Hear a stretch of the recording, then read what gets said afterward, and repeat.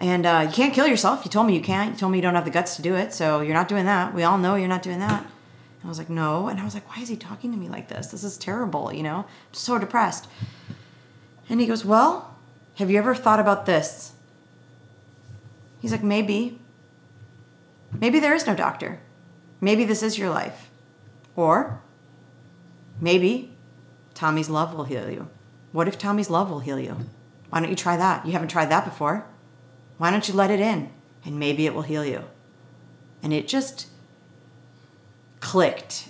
I Rolodexed to the guy that told me I had no benevolence. I Rolodexed to the girl who people were just like, geez, like I was so just, this message was coming to me like, let love in. Let it in. Like your parents were trying to give it to you. Your brother tried to give it to you. You ran from it. This beautiful person who's accepted everything, you're attracted to him. He loves you. He thinks you're the strongest girl in the world. He told me that 1,000,000 times. Is trying to love you, and you're like, oh, we're going to break up, we're going to break up, we're going to break up. And he would say, like, stop saying that. It's a self-fulfilling prophecy. Like, don't manifest that. And I was like, oh, he doesn't know. He thinks he's this strong, but he cannot handle this. And so Joe clicked. It clicked. It clicked. And I decided at that point when he said that to me that every hug that I was ever going to get from Tommy was going to be like just absorb. I was going to take it in and be like, just mainline the love. Mm-hmm.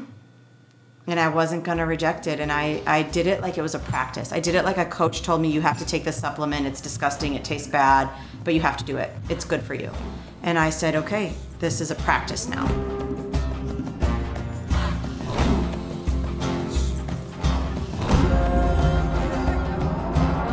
That was Marianne Lekas, and this is the Yogi Triathlete Podcast. Hey, everyone, I'm Jess, your host, and this is episode 83 of the YTP, as well as part 2 of our conversation with Ms. Marianne Lekas. Last week, we left Marianne in Greece after having just made a character-defining decision, fighting a gnarly staph infection just weeks out from the Olympic Games. Her body completely torn down from her extreme dieting and training left her one hope for Olympic glory, and that was to take performance-enhancing drugs. In a moment of divine clarity, she realized that it was in fact her ego and not her heart that was pushing her to the start line. So thankfully, oh my goodness, we are so thankful that she chose to walk away and return home to the States. This leads us to where we begin today's conversation. Back in La Jolla, California, Marianne begins her new life. And that new life is in air quotes because, as many of us know, you can move across the world or the country, but you cannot move away from yourself, and especially not your unhealthy tendencies. BJ and I know this fact intimately as we ran into it quite quickly on our Ride the High Vibe tour last year. If you don't know about our tour, go back and listen to episode 1 of this podcast. In short, after ridding ourselves of most of our material possessions, selling our dream home, and moving our entire life into our Honda Fit in prep for life on the road, it became evident almost immediately that the one thing we didn't get rid of was ourselves. More specifically, our mental stowaways, our shadow selves, our baggage, our imbalances. In fact, it's been my experience that change shines a spotlight on these things and brings them out even more. If we are cued in and we have mindfulness tools of healing, which thankfully BJ and I do, we can step up to those imbalances and we can heal them. If we don't, if we continue to live within them, pushing through, using drugs, alcohol, exercise, food, all just to endure our life, those imbalances and the underlying lessons that we are here to learn will continue to get stronger until we listen. And for most, that includes at least one real good rock bottom hit. For Marianne, it was more than one. And each time the darkness grew while the light fought so hard to come out. Soon after returning home, her obsession for fitness morphed into what she calls Operation Atrophy. She was on a mission to rid herself of her Olympic bulk, so again, extreme dieting came in as a means to control her body, and while she was still swimming and running, her distaste for the bike was replaced with Bikram yoga. Spending more and more time in the studio, taking multiple classes a day, led to teaching and immersing herself in what Marianne calls the advanced ego moves of the physical practice. Her lack of balance in life, body, mind, and spirit grew deeper and deeper until one day her world halted as she sustained a very rare injury that set her afloat on an 8-year journey to regain her health. During these years, she led a secret life. She planned her suicide. She tried to let others in. She shut them out. She found hope and lost it, and oftentimes considered her situation one of complete doom. She was a woman who didn't believe she was worthy of love from anyone, especially herself, despite all the signs that were coming into her life for her to open up and receive. For years, decades, she was aware of her lack of love for herself, and the divine moments that we saw in part 1 continued until finally something clicked. Marianne's ultimate lesson of learning to love herself is one that we can all learn from. We live in a society that is steeped in unworthiness, lack, ego, comparison, and non-compassion. There are many moments in this conversation where the hair stands up on the back of my neck. To think of the daily doom this beautiful soul endured is hard to digest, but there is something very important to glean from Marianne's life, and that is, if we do not show up to the themes that are reoccurring in our life, they will continue to take us down a road of imbalance until we are exhausted and broken. For some, it will take a similar level of doom, but my hope is that if you are in the doom, this podcast will assist you in waking up and allow you to embrace the vulnerability that it takes to heal. We are all right by your side. The YT community is one of strength, love, and support. We are a tribe of badasses who understand that vulnerability is the gateway to true power. And the more we can soften into it, the better the world will be for it. There is no effort on this path that is a waste. There is no effort on the path to realizing our true selves that is a waste. And through this realization, we are able to step into our most elite performances as athletes and humans. You guys are amazing. Marianne and Tommy rock. We are so fired up to be the stewards of such a groundbreaking movement in sport and life, and we are in deep thanks of your support. We are Yogi Triathlete Holistic Performance, triathlon and run training, plant-based nutrition education and coaching, yoga, mindfulness, and oh, hell yeah, meditation. Our team of athletes is growing. We still have spots available. So if you are thinking about joining us, shoot over an email and let's get the conversation started. If you are digging this show, we encourage you to leave a review on Apple Podcasts, because every person that leaves a review between now and the end of the year will be entered into our December giveaway, which happens to be a 2XU transition bag engineered for superior durability. Beej is rocking one of these bags as of late, and he is loving the generous pockets and the waterproof bottom pouch for his nasty post-race shoes and wetsuit. Marianne gives us many reasons to leave a review this month, so step into your support of the show. And without further ado, let's get on to the doom so that we may move into the light with one of the toughest humans on this planet, Marianne Likas.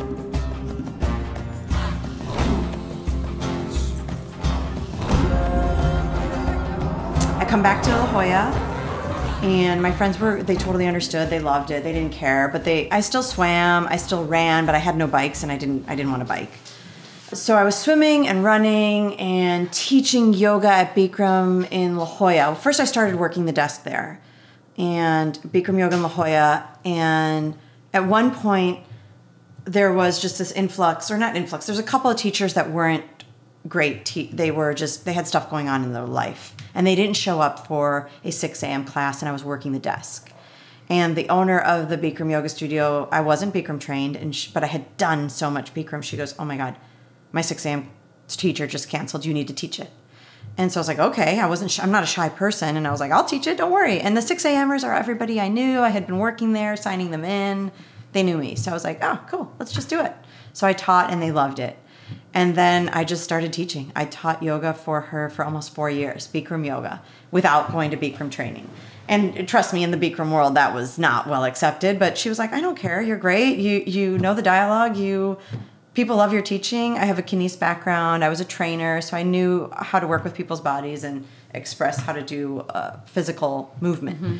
So that lasted for a long time. But what happened was psychologically, as I came back, and I was huge. I was physically huge. I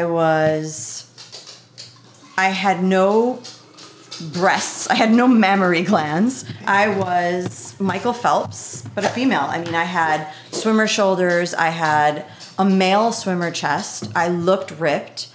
And literally the only guys that would talk to me were dudes that were like, how much protein do you take in? You know, like muscle heads. That's who loved me. And I noticed it, and I was like, oh, God, how do I reintegrate into this society and be tiny and cute and feminine and even get a boyfriend? And I was especially in those Bikram classes where they're wearing the teeny itty bitty little shorts. It really is. Yeah, like, and in La Jolla, like, you know, I was like 30 something, maybe I was 30 at this point or 28, and there's like 50-year-old women that are rocking and looking ripped and lean and gorgeous, and I was like, oh my God. And so I realized Bikram yoga makes you lean and sleek, and I was doing either teaching the 6 a.m. class, going on a run and a swim, coming back and doing the 4:30 and 6:30, doing those classes. So I was in that hot room all day. Then I met some girls, and I started doing advanced Bikram yoga. We'd go on lockdown when the studio didn't have classes in the middle of the day, and we'd do the advanced series. And I started learning all the cool postures, all the contortion postures. But mind you, I was still running, and I was still swimming and doing Bikram. And so how did I make money?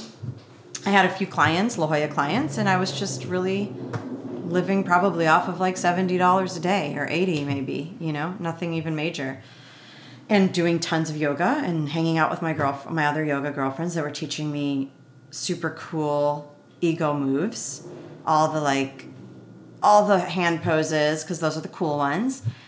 And what we would do before a class, because a Bikram class, you know, is the same. So you don't get to do those advanced postures in class. So I would do them before class because I needed to get my advanced postures in, or it wasn't a complete workout. And so one day I had gone on this like 12-mile run. It was funny because it was a 6-mile run with someone else, and a 6-mile, like a friend called me and was like, hey, you want to run? And I was like, yeah. And these were both SEALs actually. And those were all my training partners, were Navy SEALs in Coronado. And they're like, hey, you want to run? And I was like, yeah. And then the next one called me not knowing I had ran with the other one. He's like, you want to run? And I was like, yeah, I'm actually down here in Coronado. I'll run. And so I did like a 12-mile run that day. And then I had to teach like the 4:30 class. And I was like, oh shit, I got to get back to La Jolla. I shimmy back to La Jolla. I'm turning on the humidifiers. The doors aren't open yet for people to come in. And I was like, oh, let me just do some advanced postures before the class comes in, because I'm going to teach and I'm not going to get my workout in or my advanced postures. Because 12-mile run with 2 Navy SEALs is clearly... And probably no food. Clearly not enough. Yeah, and probably hadn't eaten. Maybe had some orange juice that day. So just because I knew I was going to be in the hot room and eating a full meal and being. And you're also on Operation Lean Out. Yeah, Operation Lean Out Atrophy. We called it Operation Atrophy. So basically, I go into, and I don't know if the podcasters know full dancer or if you want me to explain it, but you stand on one foot. You kind of, it's almost like looking like you're going to do a quad stretch. You grab your ankle, but you pull your leg up. You see ice skaters doing it. You see gymnasts doing it. You pull your leg up. You grab your foot and you pull the arch of your foot, the bottom of your foot, to touch your head. So it's called full dancer. And in that pose at 4 p.m., class started at 4:30, I felt this hot, like 115 degree zing through my back, and it was like zing. And I was like, oh shit, I just tore a muscle in my back. I'm not going to, literally the first thoughts were, how am I going to run? How am I going to swim? How am I going to do yoga? I'm going to get fat. Oh my God, I'm going to get fat. I'm going to feel gross. I'm going to be moody. This is all I cared about, was the dopamine, how to get my endorphin buzz every day. And I was so fearful of an injury. And now I'm like, shit, I probably tore a muscle. Oh, nothing. I felt, that was it. It lasted for 10 seconds and that was it. And I was like, what? I thought I was going to be floored. And I taught class and I was fine. I told nobody because my friends would be like, oh, Jesus, Likas, like, are you kidding me? So I told nobody. I was like, no one needs to know. It's not an injury, so go about my day. I go have dinner, my normal dinner, and the next morning, every morning I go to the bathroom like clockwork. Like, I eliminate my stool like clockwork. It was always 6 a.m. I eliminated, no problem. Like, if you were my roommate, you were not in the bathroom at 6 a.m. It was mine. And day one after the injury, I don't go to the bathroom, and I'm like, that's weird. And I had like dinner at Rimel's, I remember. I was like, maybe I had some bad raw fish. Like, maybe it's a parasite, whatever. I'll probably go to the bathroom later, but this is inconvenient. I was like, because I always go, and then you feel light for the rest of the day. Day 2, I don't go to the bathroom, and I'm like really weirded out. And my roommate's weirded out because I was, the 6 a.m. slot was open. Yeah. And everybody coveted my bowels. Even when I was a triathlete, they were like, what? Like, that is not fair. Day 3, I don't go to the bathroom. So it's 3 days of like huge salads at night. I mean, I'm talking like tabbouleh at Marketplace Grill over there, and like Rimel's big salads with sushi in them. Like, I didn't poop for 3 days. And so day 3, I'm in yoga, and I'm doing the locust pose, and I let out some gas. And I was like, oh, if the locust pose can help me poop or let out gas, or shimmied on my colon, maybe I just need to compress my colon. Something's going on. Why can't I poop? So I was like, this is really weird. So I was like, how do I do locust pose? So I went home and I did locust pose, and I was hoping poop would get to my rectum. Sorry.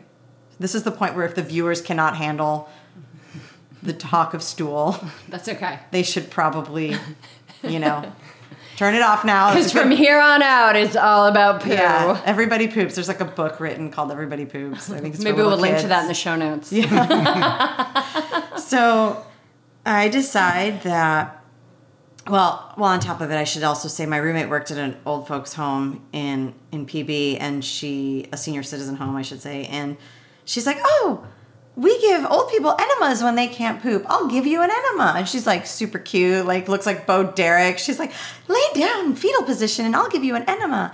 And she gives me an enema, and the water doesn't come out. Nothing comes out.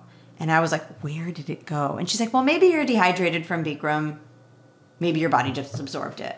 And I was in so much pain. I was in tons of abdominal pain. I hadn't pooped for 3 days. And then the yoga studio teacher was like, oh, you have colon cancer. You have colon cancer. Because she had colon cancer. Oh, right. She couldn't poop. And they found like a softball-sized tumor in her rectum. And she's like, you need to get scoped. So I was like, okay, I go get scoped. And they're like, your colon's beautiful. There's nothing wrong with you. You're crazy. Go home and eat more fiber. And I was like, eat more fiber. I was like, I've had there's a lot of Rimal salads in here.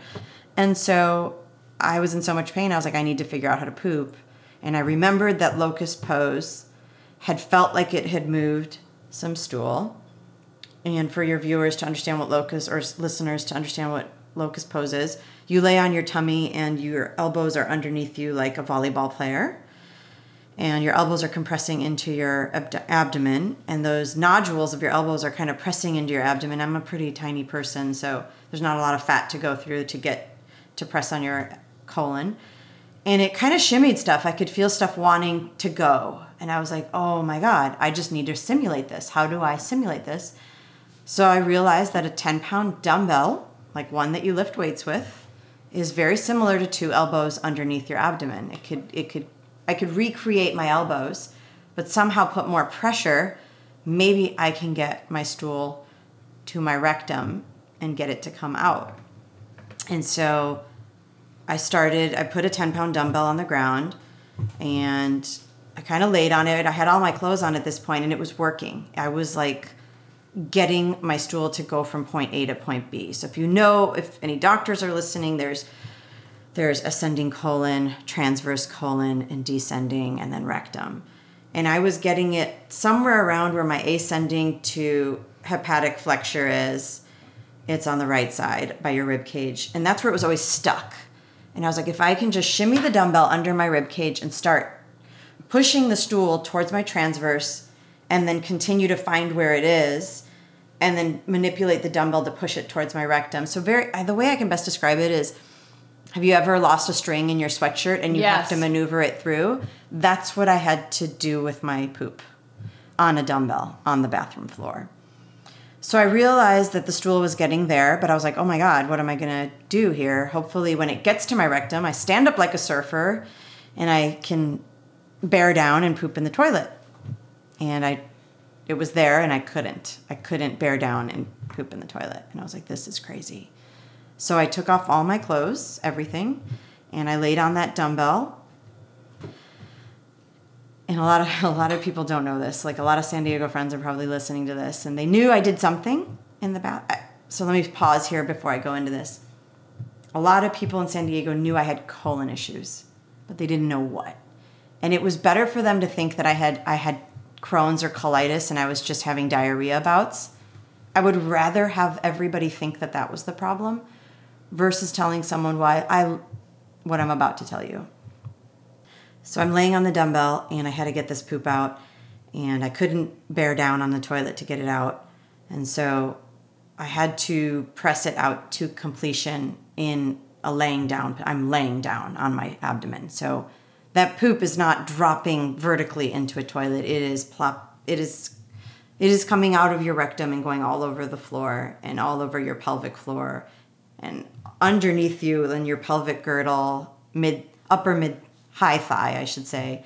And it's all over the floor and all over me, but at least I got it out. And so now we're talking towels and toilet paper and bleach, and then I'm standing up and it's all over me. And I'm picking it up with toilet paper and throwing it in to the toilet, and bleach and spritz and you name it. I mean, I can tell you. And then that's what it was. That's what it became. My everyday became that exact thing. And it took 4, 6, 8 hours sometimes to do this. Mind you, I didn't give up. I was going and getting scoped and colonoscopies and finding doctors, and I was in the gastro world. I was going to every gastro that anybody recommended, and I had no medical benefits at the time because I had just come back and I had no job. I was paying out of pocket to go to these doctors. So I was getting client money and paying for a colonoscopy, which was like $5,000. So I would have to save up to get these colonoscopies. And so no one was finding anything. And then I was going to healers. I was doing cleanses. I was doing, oh my God, 4 months of someone telling me I had leaky gut syndrome. I was doing Western and Eastern medicine. There was never a week that went by where I wasn't seeing a doctor, but every day still doing that dumbbell. And did anybody at this time know that you were doing the dumbbell? My roommate.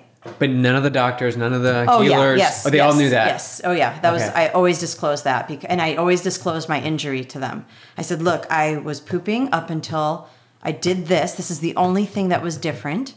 And I would show them. I did full dancer, and this happened, and then that was it. I didn't poop again. And they would just scratch their heads and go, yeah, no. And they would try to give me a laxative, and the laxatives didn't work. No, if they did work, it was really gross. I mean, they would turn my poop into liquid, and then I would do the dumbbell, and I'm not kidding you. It would, let's just say I had a bathroom that was perfect for this. I would lay on the floor, and it would, when they gave me laxatives, it would squirt all over the walls, all over everything. Like if some kid came in there with a squirt gun of poo. And it surprises me that nobody would think that it was like a neural thing, like a connectivity thing. So, like something wasn't connecting. I never found anyone that would say that. Gastros kept just wanting to scope me to find Crohn's, colitis, polyps, diverticulitis, fibroid, cancer. They're just practicing. I was wishing. Yeah, I was wishing. I was like, God, after every colonoscopy, when they would come back and tell me I didn't have Crohn's or colitis or diverticulitis or a huge tumor, I was bummed. I would rather hear that I had a tumor.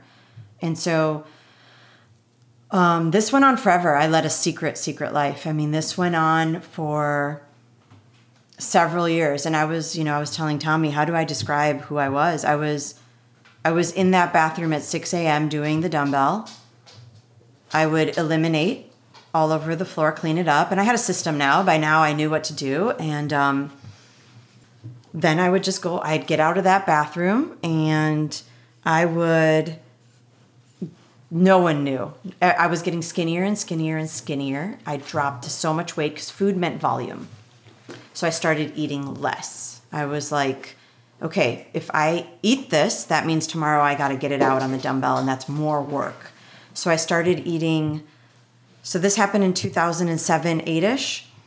By 2010, I was eating 2 bowls of white Uncle Ben's rice a day. That's it.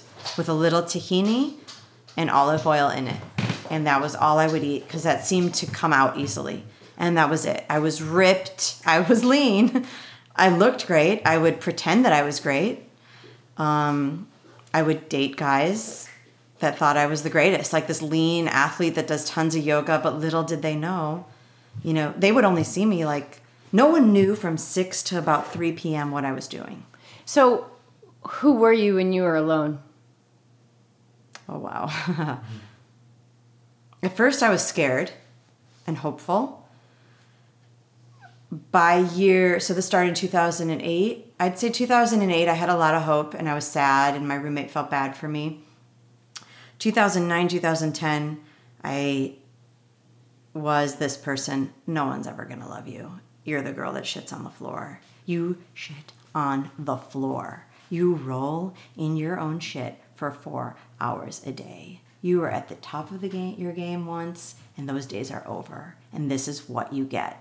This is what you get now for being so crazy before. Like, this is what you get. You did this to yourself. And that's who it was. And now this is my karma. Like, you were so obsessed with body. You were so obsessed with being lean. Here you go. Now you can't eat. Now you wish you could eat. You can't find a doctor. And you can't tell anybody that you roll on a dumbbell to eliminate, because you're crazy. And people are going to think you're crazy. And God forbid, no one's going to love you. Guys, forget guys. Like, what guy is cool with that? Guys are like freaked out over periods. Like, what guy can you truly tell? Yeah, how do you spend your mornings? Well, me and this dumbbell. And I've got assortment. I had an assortment of them. 8 pound, 10 pound. I had an 8. I had a 10. I didn't go to the 10 a lot. I found that the 8 worked really well. And then the 5 when you really want to finish it off. Yeah, this is crazy. Well, I remember when we met at Superfrog, we were talking. You were giving me the cliff notes of this, which was so crazy because BJ and I are like, just to lighten up the conversation for a second here, BJ and I are manning the information booth, and we're meeting, and we're giving each other the cliff notes of like the hell in our lives, and meanwhile we're fully engaged, and they're like, the Ironman team is actually breaking down our booth. Like, I think we actually got fired from our volunteer position, right?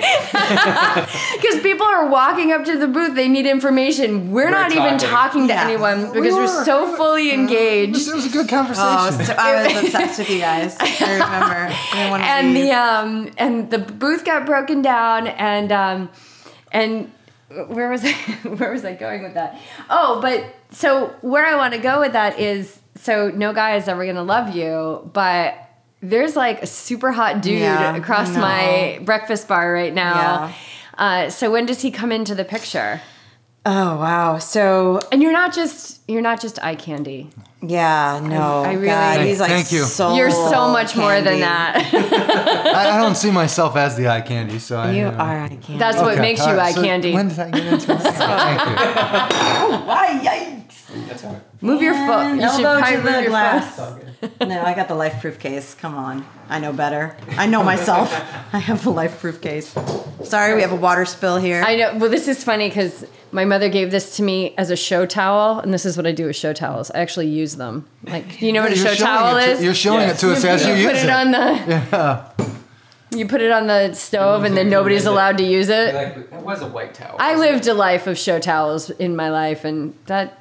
Should I get the floor? Those days are over. Nah, don't worry about it. Yeah. All right. So back to the into story. the picture. So we do many years of this, and someone meets me and meets how much I'm still training. By the way, I'm still doing my yoga.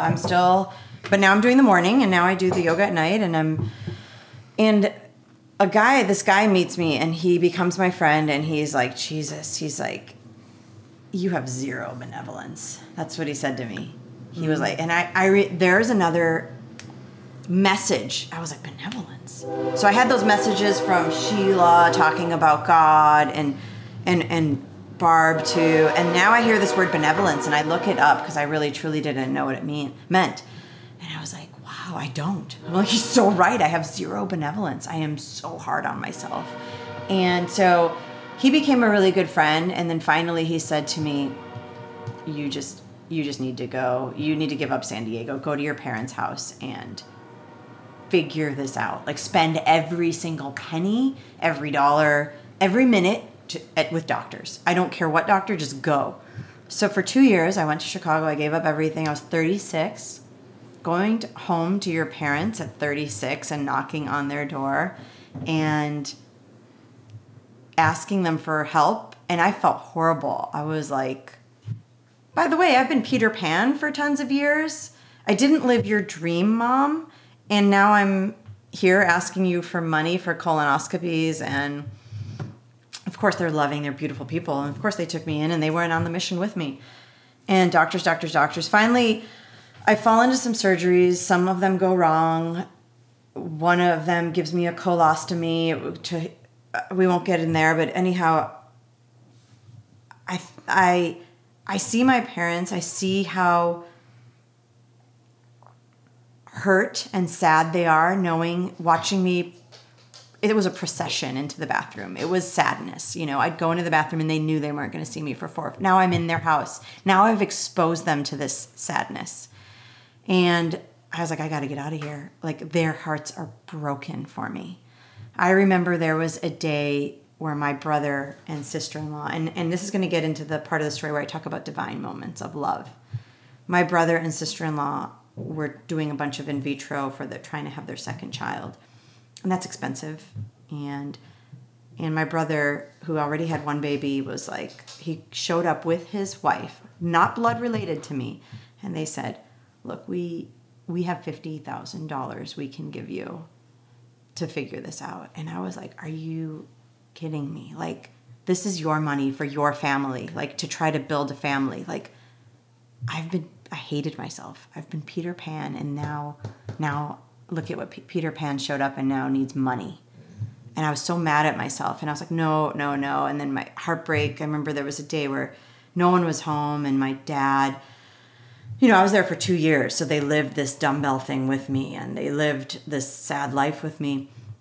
There was a time where I did go really dark. I didn't change a t-shirt and underwear for 15 days. I didn't talk to anybody. I didn't go downstairs to eat. I would go downstairs and eat a piece of toast and tomato. And then I'd go upstairs, and we didn't have cable at my parents' house, and I would watch those after school, like Lifetime network movies over 15 days, to the point where I was planning my suicide. I had decided how I was going to do it. There was 2 ways I was going to do it. One was I had $500 in my bank account, and I thought if I go outside in Chicago with $500, I could easily find some gangbanger that'll just fucking kill me. But then I was too scared that he might do other things to me and kill me, and I just was like, oh, I don't want that. So I also decided that I would for sure go to Hawaii, because I had been to one Ironman and I'd watched it, and I'd swam over where the swim start is, and I was like, I'll just swim till I die. I was like, that's bound to happen. Like, you just drop all your clothes at the shore and just swim. I love swimming. And everybody will be like, oh, wow, she was so depressed. She went to Hawaii and she swam and we never saw her again. And I don't have to tell anybody. I can just hop on a flight, go to Hawaii and start swimming right away and eventually die. I'm like, that's the way I'm going to do it. That was going on. There was a lot of suicide planning. There was a lot of that. I was too scared to do it, and I had hope. I was like, there's got to be a doctor. Like, I'm not going to have to do this. So there was a lot of sadness in Chicago. I had a surgery where they had hope that I'd be better, but I kind of lied to my parents. I was like, yeah, I'm great. And the surgery was long. I mean, it took 9 months to recover from it. It was a huge colon surgery. And I told them, I lied to them and my doctor pretty much. I was like, yeah, I'm pooping. It's awesome. And I wasn't really pooping. It was like drip. It was like tiny little drip that came out. That was it for the day. And I was like, at least it's something. So I told them all I was pooping.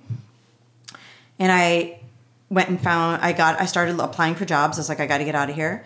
And still doing the dumbbell, still doing that, what I was telling you. And I find a job with Ride to Recovery in Woodland Hills in California. Now I'm in Chicago. And the owner and the founder of Ride to Recovery was super, he's like, you got to come work for me. He loved hiring cyclists or triathletes. And I said, okay. And I looked at my sister, and it was a nonprofit, so the salary wasn't anything outstanding. And it didn't have medical. I told myself I would not go to any job unless it had medical benefits. I wouldn't do it. That was my what do you call it? It's your line. That was my line. Yeah. And I looked at my sister and I said, I have the weirdest feeling that I have to go work for this man. And there was no benefits at this time with this company. And my sister's like, are you sure? And I was like, I just feel like I have to go work there and I don't know why. And I went. I started working there. I was doing the dumbbell.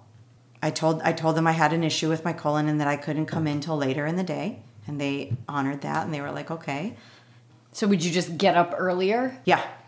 I would get up, I would jog. I would have coffee and jog because I felt like the jogging might jar it up. And I would jog and then I would do the dumbbell at home and then get into the office. And sometimes it was just, I looked like hell. Like, you cry when you do it. You feel horrible when you do it.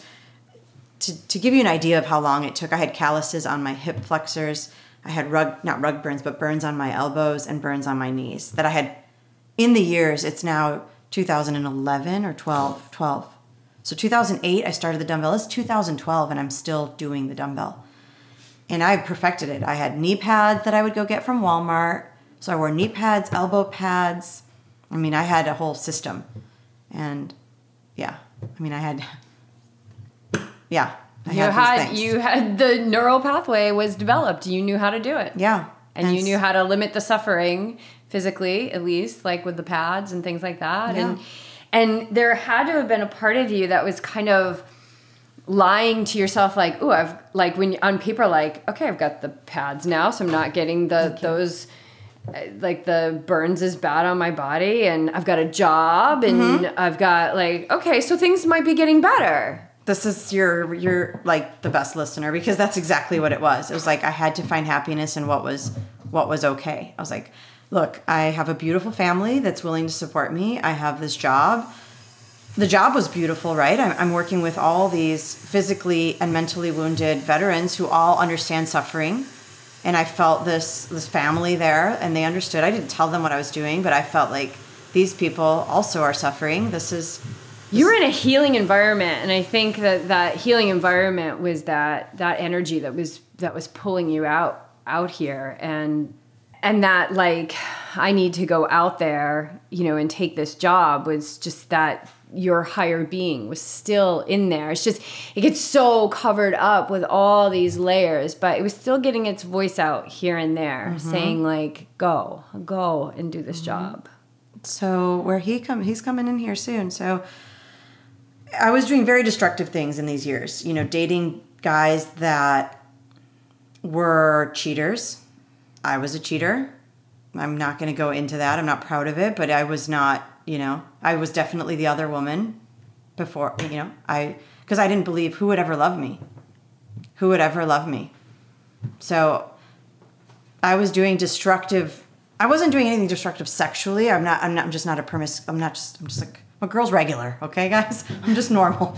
But I was choosing people that also had pain and suffering in some way, but I didn't even care what it was. Like, I was with an alcoholic during that time once. I was with a person that did cocaine. I didn't do it, but I was choosing people that had their own brokenness. I called it brokenness.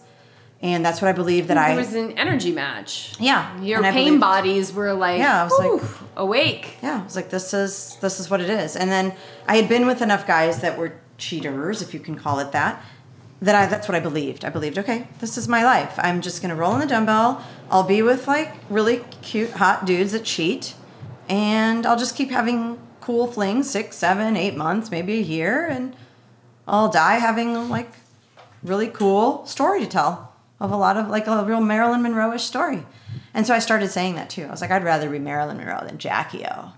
And I would literally, and I didn't believe it, but I was saying it, you know? And so at one point, I got grossed out again with myself. I was grossed out. I was dating someone who was about to get married. He didn't know about the dumbbell. And this, of course. Why? I mean, this is perfect. This dude's about to get married. He's not going to ever want to know what I'm all about during the day. And I literally was listening to that Lumineers song, and it's called Slow Down, Angie. And it's kind of about a prostitute, and he's trying to take her in. And I just said, I'm nothing more than that. I'm like, this is gross. Like, why are you with this person? Like, why? Stop. Like, just focus on your job and stop dating dudes. Like, whatever. I don't care what your problem is. This is my inner, like, stop it. Stop ruining other people's lives. And so I was like, I'm sick and tired of dating. I'm just going to focus on work. And all of a sudden at work, my team members tell me, oh, this guy's a triathlete. He does triathlons. He's going to come work for Ride to Recovery. You're going to love him. He's going to be on the team. He's so awesome. His name is Tommy Muir. You guys are going to hit it off. And I was like, okay, whatever. That's cool. I was excited, a new team member. And Tommy was also finding his way towards Ride to Recovery, which is really crazy. And he was going through some stuff also. Do you want to share that?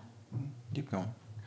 And well, he shows up at work, and he was cute. He was just a cutie. I thought he was fun. We were all friends. I wasn't I wasn't like, oh my God, you know, I have to know who this guy is or anything. But we all got along, and we'd all go to Whole Foods together, and after work we'd go to yoga together and then eat together. But he knew I was someone. He knew I was coming into work late. He didn't know what. He had heard, right? Mm-hmm. You had heard I had some colon issues. Mm-hmm. Yes. Nobody knew what. No one there knew what I did on the dumbbell. Everybody really thought I had either Crohn's or colitis undiagnosed. And that was cool with me, them thinking that. And we all of a sudden, you know, fast forward, we start dating, right? You started there in November. We started dating like December. October and January, but yeah. And we start dating. And he was the real deal. He was not broken goods. He was such the real deal. He was so cool. We had such great conversations. We were friends for a long time. We even, you know, I even told him, I'm like, I'm so grossed out. I'm dating this dude. He's about to get married. Are you kidding me? Like, and he's like, well, why are you doing that? Like, we'd analyze each other's situations, whatever other love situations we were in. So we were friends first, and then I remember it was like December 28th, I think, in Whole Foods. You had come back from Christmas break, and you were just grizzly, you had your cute little 5 o'clock shadow going and your beanie, and I just looked at him in a different light because we had talked over Christmas break on the phone. And I was just like, I literally confessed to him walking down the cold aisle of Whole Foods, going to get a coconut water. We were the only two that were drinking like Harmless Harvest. Everybody else thought we were crazy for drinking. It's $5 a pop. Yeah. Working for a nonprofit, we're like, you know. And so we were arm in arm, and I just said, I think I like you. And he just smiled, and he goes, me too. And we're like, oh no, what are we going to do? Like, this isn't supposed to happen. And we started dating full on, you know. And I would go to your house, I'd sleep over at night, and I'd leave early. And did you know? No. Did you know, like, I had to do anything? Like, what did you think I was doing? It was in the dark. I never speculated. I figured you'd tell me when you wanted to or when you were going to. I didn't know. I don't borrow trouble. So I mean, we've mostly create narratives that are always worse than reality. So I don't try to speculate because I'm going to be wrong 10 times out of 10. Yeah. Or maybe 9 out of 10. So you would go home, you would have your secret life. I had my secret life in the morning, and then my day at work, and then yoga in the evening, and then eat dinner with him, and then repeat.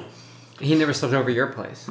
Once or twice. But you'd leave in the morning to go to work. Yeah, because I had a ride. Because you still go early. Well, we rode first thing in the morning. It's a cycling company, so they So ride. Obviously, at some point, he finds out because this is crazy. Because we're here and he's listening. Yeah. This is the first time he's finding out. This is crazy. And you're married. Yeah. So how does it go down? Crazy.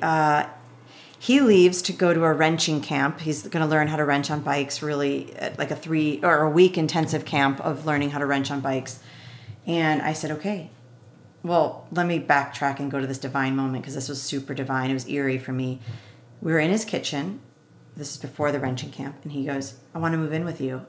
And I froze. Like my whole body froze. I had gotten another position in the organization, and I was going to have to move up to the Bay to work with the Palo Alto VA. And so I wanted her to move with me, and because I knew. And so I told her I wanted her to move with me. So there was something behind moving in, and because I was going forward in my career, and I wanted my life to include her. And I just froze. I was like, what am I gonna? I can't move in with him. So I acted very cool and bro-like and said, oh, moving in, that ruins everything. Then that you're not gonna like me anymore. Once we move in, that just ruins. I tried to be like super cool, like bro-like. And he said to me, it was the weirdest quote, and I don't know if you remember it, but he looked at me straight in the eyes, like square, like when you see people slow dancing but pulled apart. He looked at me and he goes, you're gonna see. He's like, I'm gonna win, and then we're gonna win.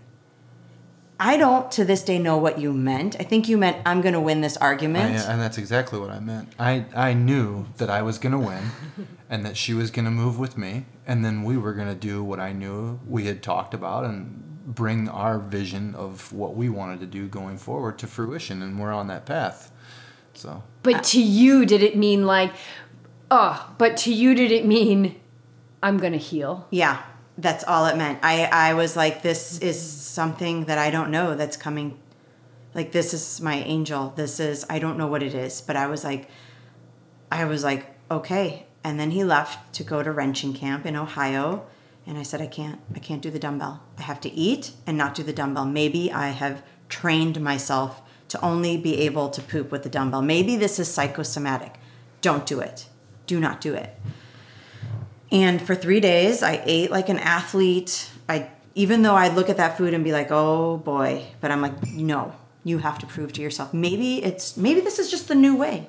Maybe you'll poop in 5 days. Maybe you have to get so impacted that eventually there's so much inside your colon that it'll bump it out, push it out. And I had put myself in such a hurt locker in my abdomen that on the third day, it was like 10:30 at night, and I was in so much pain. And I called my friend Jula, who you guys met at Superfrog. I love Jula. We're trying to get Jula on the show. He's amazing. He's a grade school buddy, surgical oncologist at UCSD right now. I'm super proud of him. He sees the worst of worst cases. He sees the worst of worst cancers. And I called him up because I knew him from grade school, and we had been in touch this whole time for several years. And I said, Jula, what am I going to do? He had known about the dumbbell. He had known about all the doctors I had seen. And he said, well, you're going to cry mercy at some point, and you could have an obstruction. You might have a twisted bowel, but, you could stay home until you cry mercy and just go to the ER then, or go now and be in the comfort of their care. It's up to you, but you're going to end up there. I love how he just let you, I'm not going to tell you what to do, and I'm not going to take your problem away because you've gotten yourself here, and so you're going to get yourself out. Yeah. But I love you. Yeah.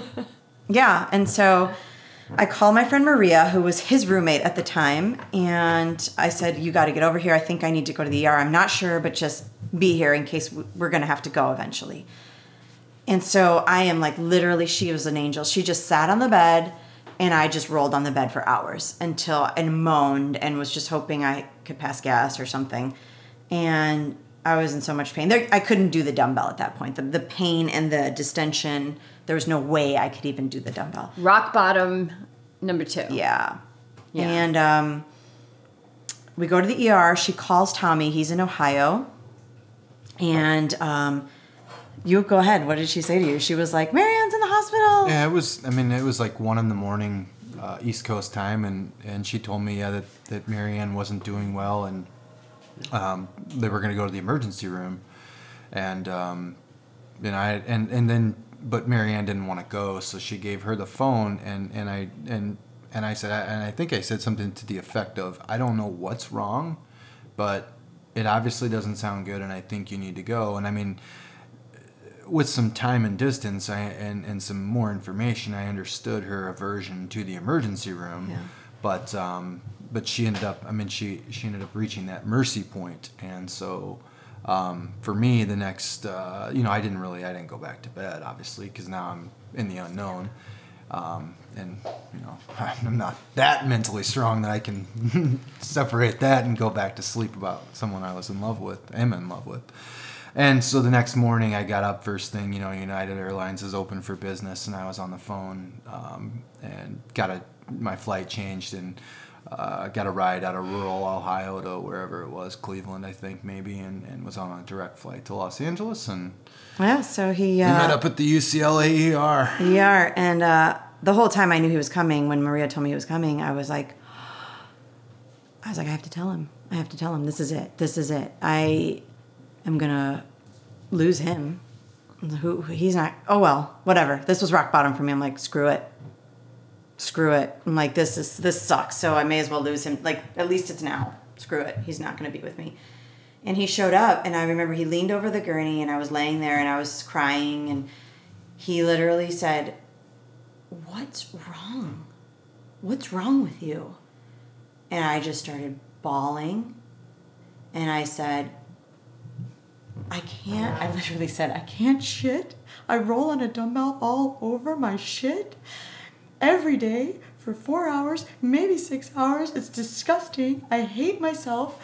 And I don't even know. I just went on and told you everything. And he literally, after I just kind of barfed that all over him in the 2 minutes that I said it, he leans in and he goes, "That's not a deal breaker." I'm like, I just told this guy I roll on a dumbbell and, poop is all over me.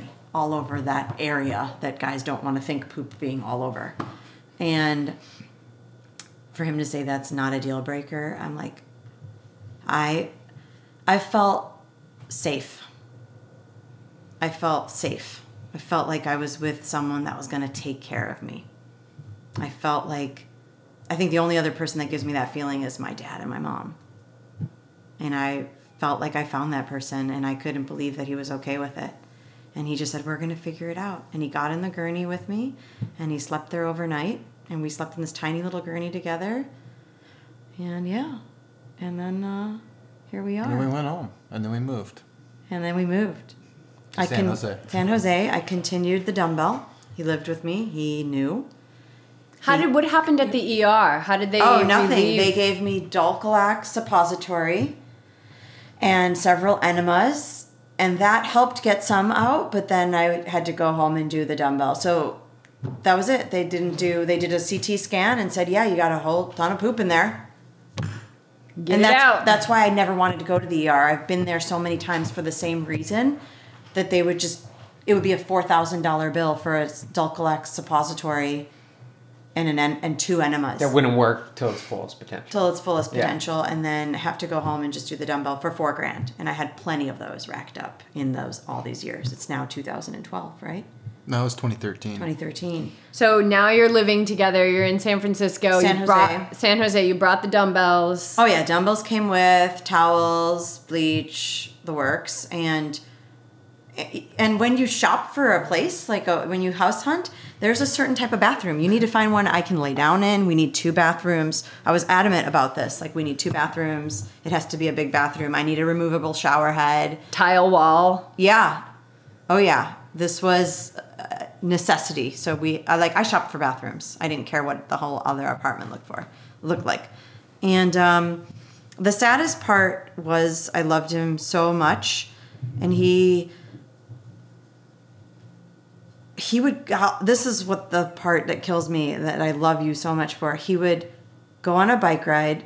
You'd eat your oats at 8. Your bike ride would be at 9. And I would look at him and go, "I'm going to the office," which meant the bathroom. And he'd be like, "Okay, I hope it's a good day." Hope it's a good day, man. I hope it's 2 or 4 hours today. And he'd leave. And sometimes you'd come back at 12, sometimes 1. So 9 to 12, 9 to 1. Your rides, and I would still be in the bathroom. And he'd come talk to me. He'd talk to me through the door. And he'd be like, knock on it, and he'd be like, "Are you okay? Are you okay?" And I'd be like, "Yes, go away. Please go away. Go, please." And he would leave me. be. And he'd go do whatever he did, studied. He was in his graduate program at the time. And I was in my doom. I was in there doing doom. I was in there hating on myself. I was hating the dumbbell, hating my life, and constantly thinking how this was going to end us. This was going to end us. And it's sweet that he loves me, and I've got a great guy, but there's no guy that's an athlete that can handle his person being in the bathroom all day. Like, I wanted to be free. I wanted to run and swim and even bike if I, maybe not bike, but I wanted to be an athlete with him from 8 to 1. So how did you get free? Whoa. There was a day, so now it's 2000 what? You're so good with the dates. 2013 November. Or what are you talking about? The Stanford. Yeah, that was November, the beginning. I had just finished a work trip. I was in San Diego. We had done a ride from San Francisco to Los Angeles. And then we had an event in San Diego afterward, a training camp, and so I was down here, and it was the early November. So it was probably 4 years ago from like right around now. Yeah. So I'm going to talk about another divine moment, which is so cool. You're going to love this one out of everyone that I've given you. I've given you the little ones. I've given you my brother, my dad, and this one was so profound. He has a very good friend, cyclist, lawyer, mentor, older brother type of figure. He's a big trial lawyer, so he's really done a lot in human psychology. He really is a great guy and beautiful person, beautiful soul, and done a lot of his own spiritual work and just speaks your language for sure. And he asks Tommy, how's Marianne doing? And he's like, yeah, she's not good. And at this point I had been telling him, like, this is going to end us. You're not going to want to be with me. This is horrible. This is going to end us and it's going to crush me. And he's like, stop saying that. Tommy would be like, stop saying that. That hurts me. He's like, do you understand? It hurts me. And I loved him for that, but I believed deep in my heart that it was only going to crush me more when he eventually had to break up with me. Like, having this and him breaking up with me, I couldn't deal with both. Like, I knew I would go back to the suicidal thoughts if I lost him too. And then I was like, I'm going to go, this is going to bring me back to my parents' house. I'm going to be back there living in their house doing the dumbbell in my parents' house in my 40s. And how am I going to do this in my 60s? So anyway, he fast forward to Joe talking to him on the phone, and Joe says to him, how's she doing? And he goes, oh, she's pretty bad, Joe. It's pretty bad. She's pretty low. He's like, really? He's like, put her on the phone. And Joe gets on the phone, and he says, so, can't find a doctor. No one's going to find what's wrong with you. Can't find one, huh? I was like, no. And he's like, and this is what you do. You've been doing it for how many years now? You roll on the dumbbell, and you eliminate, you go to work, and you can't kill yourself. You told me you can't. You told me you don't have the guts to do it, so you're not doing that. We all know you're not doing that. I was like, no. And I was like, why is he talking to me like this? This is terrible, I'm so depressed. And he goes, well, have you ever thought about this? He's like, maybe. Maybe there is no doctor. Maybe this is your life. Or maybe Tommy's love will heal you. What if Tommy's love will heal you? Why don't you try that? You haven't tried that before. Why don't you let it in? And maybe it will heal you. And it just clicked. I Rolodexed to the guy that told me I had no benevolence. I Rolodexed to the girl who people were just like, geez, like I was so just, this message was coming to me like, let love in, let it in. Like, your parents were trying to give it to you. Your brother tried to give it to you. You ran from it. This beautiful person who's accepted everything, you're attracted to him. He loves you. He thinks you're the strongest girl in the world. He told me that 1,000,000 times. Is trying to love you, and you're like, oh, we're going to break up, we're going to break up, we're going to break up. And he would say, like, stop saying that. It's a self-fulfilling prophecy. Like, don't manifest that. And I was like, oh, he doesn't know. He thinks he's this strong, but he cannot handle this. And so Joe clicked. It clicked. And I decided at that point when he said that to me that every hug, that I was ever going to get from Tommy was going to be like just absorb. I was going to take it in and be like, just mainline the love. Mm-hmm. And I wasn't going to reject it. And I did it like it was a practice. I did it like a coach told me, you have to take this supplement. It's disgusting. It tastes bad, but you have to do it. It's good for you. And I said, okay, this is a practice now. Because how did it feel to start letting it in? First scary, because I was going back to like, what if this does fail? Like, I'm going to let this person totally in. So at first scary, and there was a lot of inner dialogue of like, no. Like, cause sometimes he'd hug me and I would let it in for a second and I'd squirm out. How did it feel in your body? Safe. Beautiful. Like I needed it. I think there was times where I've said to you so many times and you've been like, huh? I said, God, when he would hug me, I go, do you ever wish that your mom would just hug you and hold you? Like when you get out of a pool and she wraps you in a warm towel. I was like, don't you ever want that feeling? And he's like, huh? He's like, no, but I wanted that feeling so bad. I wanted to just be held and loved and just loved and healed. And he was offering it to me. And yeah, I let it in, right? And so the way this progresses is, and where I start seeing an answer, and I believe that letting love in started leading me. This was the snippet of letting love in, right? But paths started opening. And I always wanted that magical doctor to show up. I am the answer to all your problems. That's what I wanted, to show up. But what showed up was November, what? I actually think it was October 28th. But yeah, it was October 28th. What showed up was... got out of the hospital in November.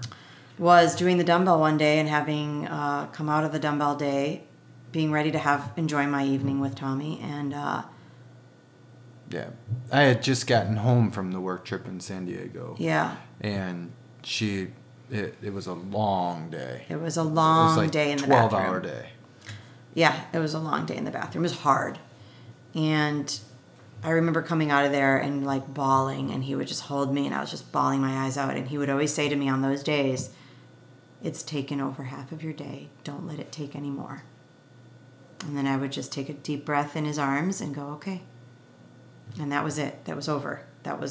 It's over. That was over. And now I had my evening with him to watch Netflix or do whatever until the next day. But that night, that evening, I started getting these stomach cramps. Even though I had just done the dumbbell, I was done. I was alleviated of everything. It was clear. I started getting major stomach cramps, and he was like, what's wrong? And I was just like, or tummy cramps. And I was like, I don't know. I probably have to just pass gas. I just need to drink a lot of water. And I started drinking tons of water, and it was like 7 hours of this. And I was just rolling on the ground, holding my tummy, going, oh my God, I think I just got to pass gas. And then all of a sudden, projectile vomit, all water, all pure, like lime green looking Gatorade water. Bile. And I'm projecting it out. And I said to him, this is it. And I just screamed, this is it. And he goes, what? He's like, what's it? What is it? I was like, I thought I was going to die. I thought I was dying. And I had been advocating to go to the emergency room for 7 hours. For about 4 hours. And she was not having it. At that point, I thought it was going to be another $4,000. I took her decision-making ability away from her. And we got in the car and we went up to Stanford. And went to the emergency room, and she was immediately admitted. Yeah, I said to them, for surgery. I said, are you guys going to give me an ileostomy? And then I was afraid I'm going to be a girl. Like, how is he going to date this girl now with an ileostomy? And they said, we don't know. I go, are you guys going to go laparoscopic? Are you guys, I knew these terms, right? Are you guys going to, because I had some surgeries prior for other things, but I said, are you guys going to cut me open or go in laparoscopically? They go, we don't know. And I go, can I meet my surgeon? I liked to meet my surgeons before. And they go, no, there is no time. And when the way they said it, with the gravity they said it, I knew there was something really serious going on. Yeah, they were not messing around at all. It was immediate. It was probably less than 25 minutes before we had gotten in, and she was rolling into surgery. I remember looking at you thinking... It was dire, and it was pretty... What was happening? Pretty easy to see. We didn't know, but we found out. Mm-hmm. I had 2 closed loop bowel obstruction, 2 loops closed. So picture a balloon, artist, or a big, like a hot dog balloon, and picture that balloon twisting, and that balloon, the middle portion dilating. So I had 2 closed loop bowel obstructions. So it was kinked in 2 spots, and the large intestines was about to rupture. Why? And it was all ended up being dead bowel well. Yeah, it was dead bowel, which is crazy. Jula to this day is like, I can't believe you had dead bowel. That's crazy. Dead bowel means the circulation and the blood flow had been cut off there for so long that it was actually dead. Like the tissue was like necrotic, yes. Like it was dying. They had to remove it. So they removed... actually, it was my small. Sorry, it wasn't my large. It was my small intestines. They removed 72 centimeters of my small intestines. Yep. And the doctor, the ER surgeon that day who was on call, must have been... Was he talking to you? How did he know what I had been through? Because when I got... We had some conversations. And when I had woken up from anesthesia and everything, and he comes to visit you in your room, he goes... Honey, he's like, you need to see a neurogastroenterologist. It is now 2014. The first time I hear about seeing a neurogastroenterologist. There's only they told me about 30 in the United States, and maybe there's more now. There's one at Cedars-Sinai, I don't think UCLA, and Stanford. So we were lucky that we went to Stanford because we were living in San Jose and there was a closer hospital. But I had said to him, here's what's crazy, we wouldn't be living in San Jose unless he went to grad school there. So it's kind of like we're gonna win. But he said to me while I was, on the car ride when he's taking me to the ER, he's like, which hospital do you want to go to? And I'm puking in a bucket. I'm like, Stanford, they're better, Stanford. I don't know. I just know Stanford's a good school. And so... Great hospital. 30 minutes away, instead of driving to the one that's 5 minutes away, we're like, I just said go to Stanford. And they had a neurogastro department. And I was in the right hands, finally. I see a neurogastro. It took a long time to see her, to get an appointment with her. Yeah, it took from November to February. Yeah. And that was because she had a cancellation, and I got in. It takes about 6 months to see this neurogastro. So in November, you got the 72 inches removed. Then you leave the hospital. Continue. Yeah. But are you still using the weight? Oh, yeah. Okay. So now I wait to heal because obviously you can't go on the weight because I have scars all over my abdomen. So I wait till that heals and I get back on the weight. Get back on the weight. So then you had the appointment in when? February. In February. Okay, so 4 months after. Mm-hmm. And in February she does a thing called a colonic manometry, which people on the podcast should know this. Neurogastros see severe blows to the spine can definitely cause trauma to a nerve or to a neural pathway that can lead to motility issues, slow or fast, or none, which is what I had. But people should know neurogastros exist. If you have a crazy motility that's just not... If you have extreme diarrhea, that's a motility doctor or a neurogastro. If you don't poop and you used to poop and you were a normal pooper, what I've learned in all this is you don't become a non-pooper. If you were a pooper all your life and all of a sudden something happened, whether... Something went awry somewhere. Yeah, it could also... And this is, again, getting graphic and technical. One of the questions that they asked me at every appointment is if I had been traumatic, if I had any sort of traumatic sex, anally raped, or had given birth to a large baby. And I had to always tell them in every appointment that had not happened to me. So people on the podcast should know if any trauma has happened in that area, there could be pelvic floor dysfunction. But motility, you need to see a neurogastro. Yes, gastros can help, but know that they exist. Please. If there's anything I could get across is Cedars-Sinai, University of Iowa. If you get online and just Google it, there's a whole list of who they are. There's not that many. But there's a lot of people struggling with motility issues. Don't keep it in. No. Yeah. There are people out there to help. Yeah, go see it. So I end up going on Dulcolax. They actually give me an over-the-counter medicine, Dulcolax, and I'm on that for 2 years, but I'm still not eliminating properly, and I'm doing the dumbbell again. So for 2 years, I'm doing the dumbbell again. And now I was just like, it was 13 more months, but yeah. Yeah. So I was like, I can't do this. So I started looking at forums because I knew that the ileostomy that I have now was the end all be all. He called it the express lane. You knew this was going to happen pretty much. I wanted to prolong it. There was two options. Yeah. That came out of, so when after the colonic manometry, they diagnosed her with colonic inertia, which means the brain's sending the signal to evacuate, but the nerves in the colon are not receiving to act. So, and then through a chiropractor we were seeing, it became known to her that she actually fractured her back with that yoga move because he took x-rays when we started to see. So the puzzle, Dr. Ken was able to put this all together in 8 years' time.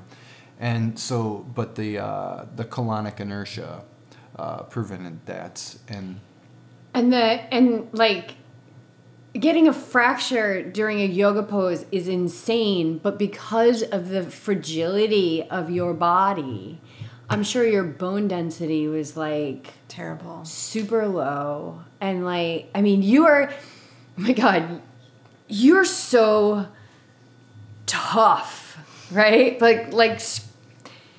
We know that, right? Yeah. Like you've got nothing to prove. Yeah. But it's such a gorgeous example of like what being tough can get you. Yeah. And where it can take you. Because with everything, you can go too far down the line. But just, imagining how you were even functioning, like when you were in Greece and so sick and... then on Operation Atrophy and probably so sick. Mm-hmm. And then actually fracturing your back in a I'm sure that the bones were already weak. Mm-hmm. I'm sure it was like just the little bit of frosting that it needed. But it's crazy to me. And then, so I'm assuming from fracturing the back, you severed a nerve. I don't know if they call it severing or if they say, I've heard a doctor say snapped. He's like, oh yeah, you snapped it. But you lost the connectivity. Lost the connectivity. The way my neurogastro likes to say is you cause trauma to a neural pathway. Oh.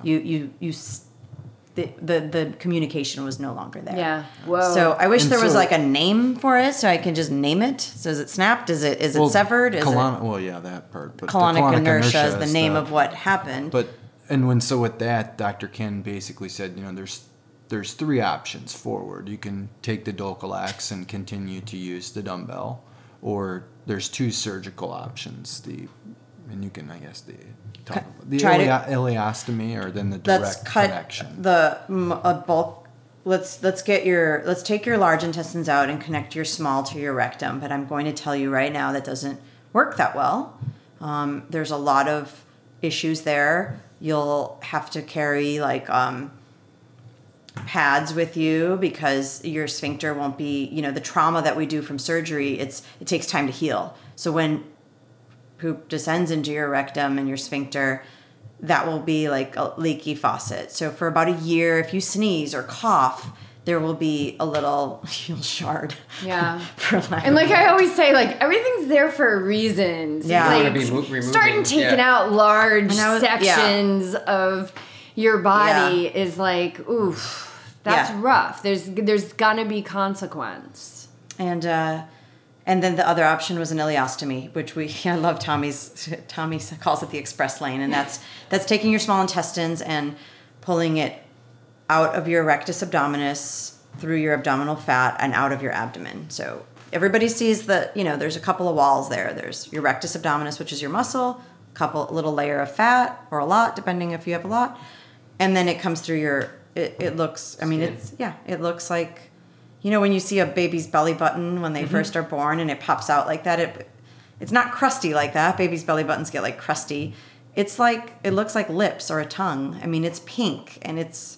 So they reroute it. And now it pokes outside of my abdomen a little bit to the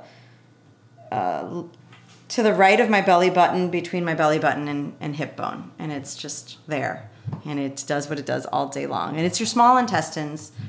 So what your large does is, when you eat, it goes through your small intestines. Your small absorbs everything. Your small does all the work, absorbs everything.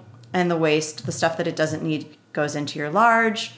And for lack of a better way to describe it, your large just kind of bakes it. It like bakes it through. Some people, it takes 8 hours to get to the rectum. Some people 6, some people 5. Again, depending on your motility, your activity, how much fiber you ate, how much water you drink.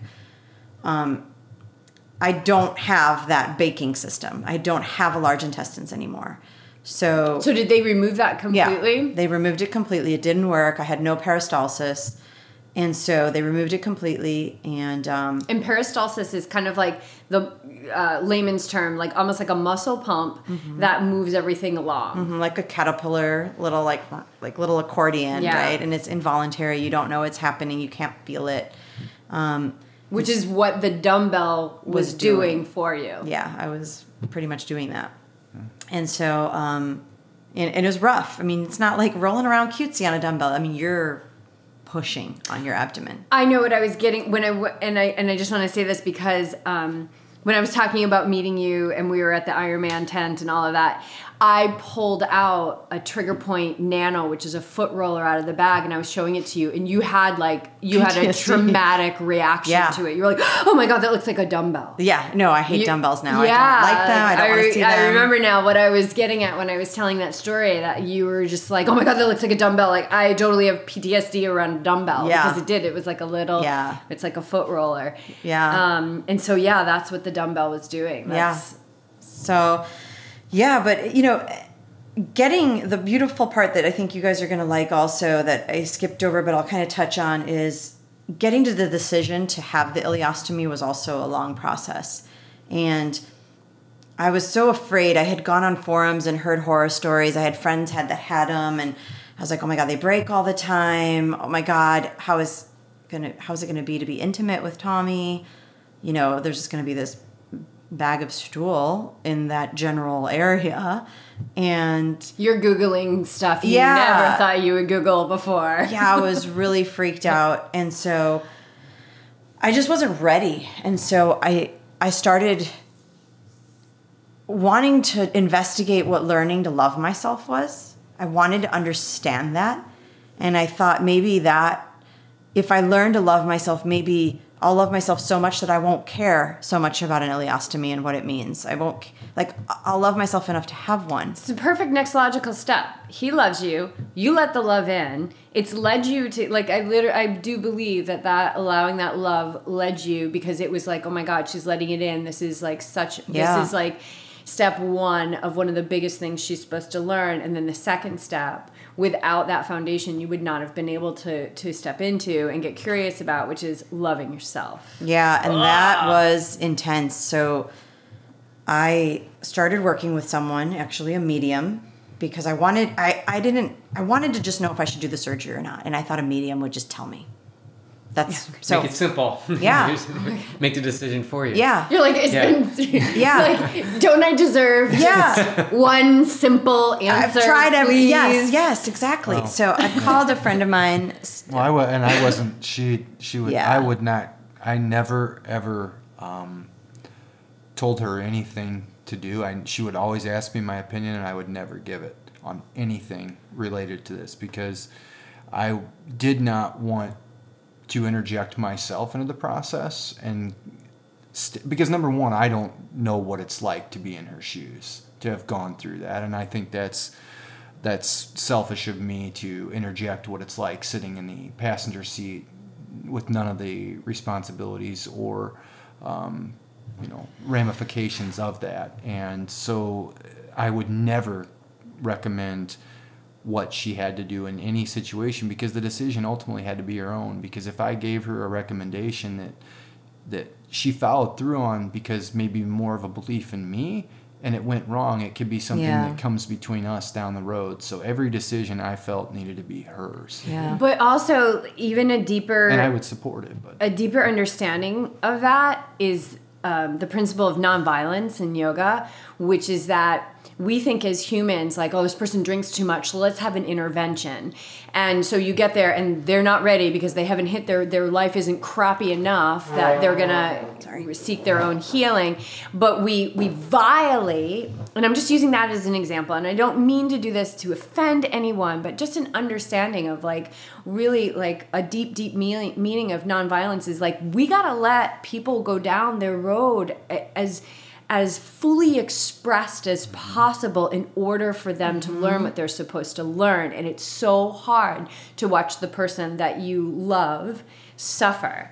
And so you have an unbelievable quality of strength that I would say 98% of the population does not have, because you allowed her to go down and fully express her path. And look at what she got to. She got to this place where she was like, I want to know how to love myself. I didn't know how You're to do doing it. a lot of work in this life. Yeah, right? So, yeah, I had a friend that was like, her name's Stacy. She lives here in San Diego, and she's really clear, and she's getting like a lot of clairvoyant signals, and she does a lot of meditation, and things come to her. And so I called her. I said, what should I do? What should I do? She goes, I don't know, Likas. She's like, my kids are in the car. I got to do a reading on you. She's like, but hold on. She's like, hold on 1 second. I don't know what you have to do, if you should do the surgery or not. I don't know, but this message keeps coming to me that you have to love yourself. And she didn't know that I was on this, that was something, a conversation that I was having in my head. And I was like, what? Like a random friend telling me, like, I don't know if you should have the surgery or not. So then the next thing is I call this medium, and the medium says, and this is like within a week. And I call this medium and I say, hey, you don't know me. I got your number from someone. I heard you're good. Call me back. She calls me back. And she goes, hi, sorry, I'm in the kids with my car. The kids are in the car with me, and it's kind of loud, but do you know what I do? And I was like, no, I don't really know what you do. I got your number from someone. They said you're really good, and I just need a decision on something. And she's like, well, I'm a medium, so dead people might come through. She's like, but I also heal I do chakra healing. I'm a healer, but dead people do come through. If that freaks you out, just let me know, and I won't tell you about it. And I was like, no, I don't really need to talk to anybody that passed, and I don't need chakra healing. I just need help with a decision. And she goes, oh, yeah, I know. She goes, there's something wrong with your colon and the nerves in your colon, but you have a lot of chakra work you have to do. And I was like, what? How would this woman even know to say colon and nerves? Like, how would she even know to say that? And so I was like, I'm working with her. And it took 3 total sessions. And literally the first thing she said to me was, oh, wow, you are toxic. She just goes, you are toxic. And I was offended. I was like, I'm like the coolest, happiest, nicest. I want the best for people. She's like, oh, no, you don't know what toxicity is. She's like, worry, anger, judgment, hatred.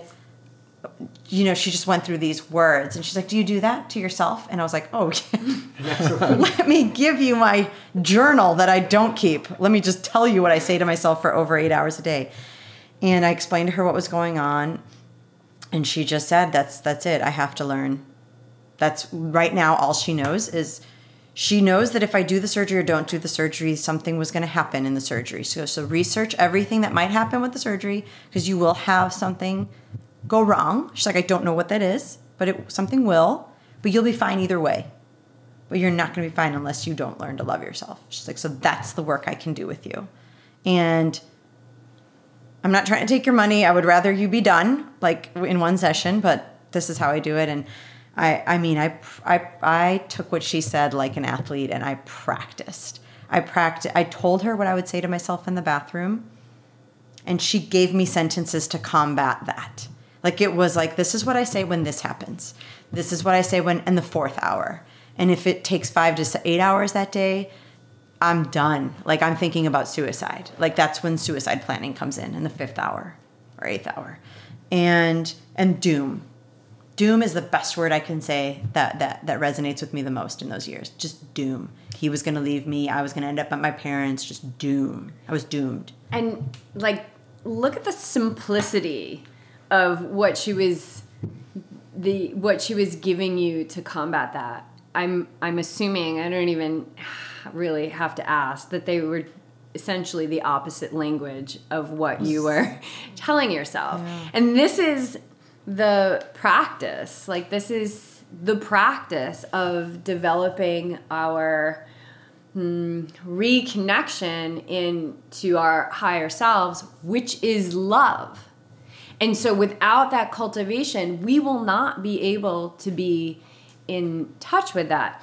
And but it's a practice. And so how did it feel when you were like, you're a piece of whatever, and you combated it with those sentences? Give us. It was so hard to believe, and the first couple of times it just felt like I was reading lines off of someone else's playbook, but I had to practice it. And I mean, I practiced it, and it felt great. It felt like those hugs. It felt nurturing. It felt safe. It felt right. It felt good to myself. Because you had already learned how to let love in. Yeah. You were just selectively applying it to Tommy's love. Mm-hmm. It felt right. It felt, I was listening to Louisa Hay, Abraham Hicks, and it felt like every time I said those nice sentences to myself, it was what my body needed to hear. It needed to be held, like that little kid in the towel when you get out of the pool and your mom holds you. It needed to be nurtured. It needed to be loved. It was so thirsty for love from myself. Oh, it was like a desert. Yeah, and it was powerful work. And that's truly the embodiment of practicing mental skills. And then there's no better testament to the applicability across any spectrum. It's not just applicable to sport. Every endeavor, and it goes back to the mental component within everything. And we have to practice them just as the physical. And it doesn't happen at the snap of a finger. No. But it becomes the authentic and the truth. But would you say that because you had discipline, like you had the discipline, you had the will, because of your background, your innate ability to be an athlete, that you applied that same thing to learning how to love yourself? 1,000,000%. I was like, this is it. I'm not going to I did not do yoga at a studio. I did it in my bathroom with an area heater, with Louisa Hay on, and I did all the postures, and then I would lay there and I would listen to 10-minute meditations after, like guided ones, because I didn't know how to do it, and I just practiced it. The only thing that was authentic to me versus a tape or Louisa Hay or Abraham Hicks, those were the ones I liked. And I know there's a lot of people out there, but I didn't know how to do it on my own. But the one thing that was organic to me was I completely focused on if I were to get better, if I would not have to do the dumbbell ever again, what would I do? And the medium had asked me that, and I said, I'd go to Greece. I'd go to Greece with Tommy. Like, who would you be? This is like classic Byron Katie work. Like, who would you be without it? Oh, yeah, I said I would wake up in the morning and I would go like open the door and first see the sun and smell the fresh air and not just do this procession to the bathroom. But I said to myself, if I didn't, the first thing I would do is book a ticket to Greece, take Tommy to Greece, have him meet all my friends, all my triathlete friends, my family, just engulf him in that world so he can see it. And it was such a big part of my life and a beautiful part of my life and my childhood. We were there every summer in my childhood, and I also practiced that. So to help the listeners here, I took that and focused on just that. Because to ask me like, oh, what would you do? Like if you won $1 million, oh, I do this, I do that, I do this. I would go to Disney World. It's like just one thing. And I laid in bed at night and I would picture us in Greece and it'd put this huge smile on my face. I knew exactly what we were doing. I knew who we were with. I could see it. I could smile right now thinking about it. And then in the morning I would do it again. First thing before I got out of bed. And if I ever forgot to do it, I would actually excuse myself from whatever I was doing and I'd go lay in bed for that 12 seconds and just do it. But for me, it was laying down in bed and just do it. And that was actually, it was the first thing we did when I got better. We booked a flight to Greece. We did a buddy moon. We had a honeymoon there. We called it a buddy moon. We invited our friends, and it was a celebration of my health, celebration of looking at food and being able to eat it and know what was going to get eliminated. It was It was not food afraid. It was love. It was love from friends. It was love for the people that knew. All these people that came to Greece knew what I had to do. And when I got the ileostomy, I could say there was a lot of people that cried. So I was just going to say that visualization is just, this is huge. So like the perfect example. Like you visualize it, you put all your earnest and genuine interest and focus on this one thing, and it comes to fruition. So what if you did that every day of your life for everything that you're doing, and not trying to do 50,000 things, just do like one thing really well.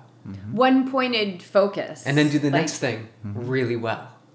Like what if we removed all that stuff? Yeah. No, and I think that's possible, and I think that's the way forward to do what you want to do, and it begins and it's in the moment, right? Because when you're 17 steps down the road, you're not here and now, and the only thing you have the ability to control is right now. And it's taking that systematic approach. Yeah, you can see the long term because you have to have something to work towards, but being able to see that and working towards it and you know, harnessing your energies and your efforts and putting it down that path. And that's, I mean, hands down, she's the absolute toughest, strongest, most driven, I mean, person I've ever met in my entire life. I couldn't fathom how she dealt with it, and how she handled it with such grace. And the thing that impressed me the most beyond all of that is how she never once, ever took that out on anyone else or me. She never allowed that to spill out of her. And her ability to separate that and treat everybody else in her life as if they're the important person that they are, and never take out her own personal frustration, anger on any. She's the most beautiful person I've ever met or could hope to meet. And I mean, it's inspirational, and it really, she has pushed me to be a better version of myself, because I'm not going to lie, that's not something I have the ability to do all the time. And it pushes me to try to be better. I've never seen her treat anyone, you know, without the respect that they, without the respect that they deserve. Well, they should get me, right? I love people. Well, not everybody has that ability, though. Well, and I love that, you're in the bathroom for X amount of hours a day, and he's falling more in love with you. I know. Right? On paper, this does not make sense. No. So tell us about what was the turning point where you said, I want to go to the express lane. I am done with this. He had said to me, okay, we got to go to my parents for Christmas. And I was like, whoa, that's exposing 3 more people, his brother, his mom, his stepmom, and his dad, to what I do in the bathroom. And I was just like, oh, well, first of all, let's talk about the size of their bathroom. I'm like, do they have a big bathroom? You know, I want to know the layout of the house. Is it going to be my bathroom? And it was a huge bathroom. What a prison. Oh. What a prison. Well, I'll tell you, yeah, that's the perfect word. I use that all the time. I was in a prison, in my own prison. It was horrible. I would love to be in charge of capital punishment right now, and I would definitely incorporate enemas, the dumbbell, all of it. Just put me in charge. Any prison person listening. Some badly placed bathroom with just carpet on the floor. Yeah, just call me. I can consult. But I said, okay. He goes, look, if we're gonna do, if you're gonna have this, we gotta live life. We gotta live life. So I go to his stepmom and dad's in New Mexico, and it is now. I had been doing work with the medium. It was October. I started with the medium. It's now December. I had only done probably 3 sessions total with her, each being an hour. But you're doing the work every day. I'm doing the work every day. And she did tell me, she's a beautiful person. Her name's Amy Akers. She did tell me, look, if you are in a bad place, text me what you're saying. Text me, and I will text you back what you need to do. And so she allowed me to text her, and it was like a coach. It was a coach. Mm-hmm. I mean, people get freaked out over saying medium. Now she's a theta healer. That's what she's done a lot of work. And it's exactly what I do with the people that I work with, yeah. like with meditation and stuff. They're, you know. Your coach. Yeah, like they'll text me like, I just lost it, and now I'm in the bathroom because you said that was a temple. And yeah. And what do I do now? Like, yeah. Because I, you know, and it's like, all right, this is how you, because I don't want to walk out of here the way I walked in. And so, yeah, so I go to New Mexico, I'm doing the whole dumbbell there. And on the very last day when we were going to go say goodbye, his stepmom, she's awesome. And she is retired now, but was recently retired, but she's a polygrapher for the FBI. And she tells it like it is.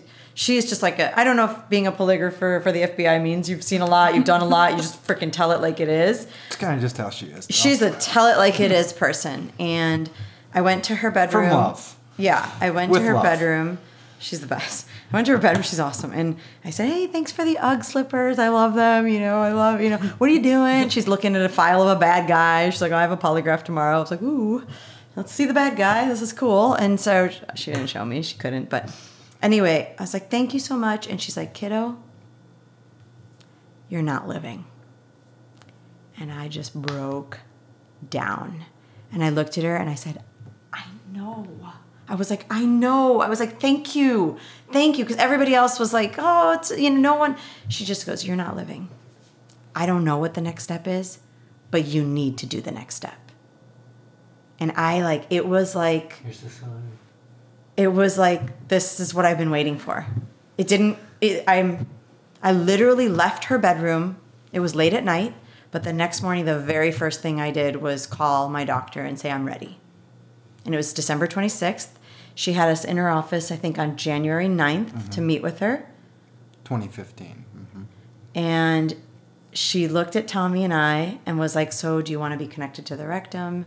Do you want an ileostomy? And I said, oh no, ileostomy. I want no more complications. I don't want a year of I've already suffered. I don't want the other option. I said, I'm ready for the ileostomy. And she goes, oh my God. She's like, I'm so glad you chose that because she goes, get ready. What are you going to do with 8 new hours in your day?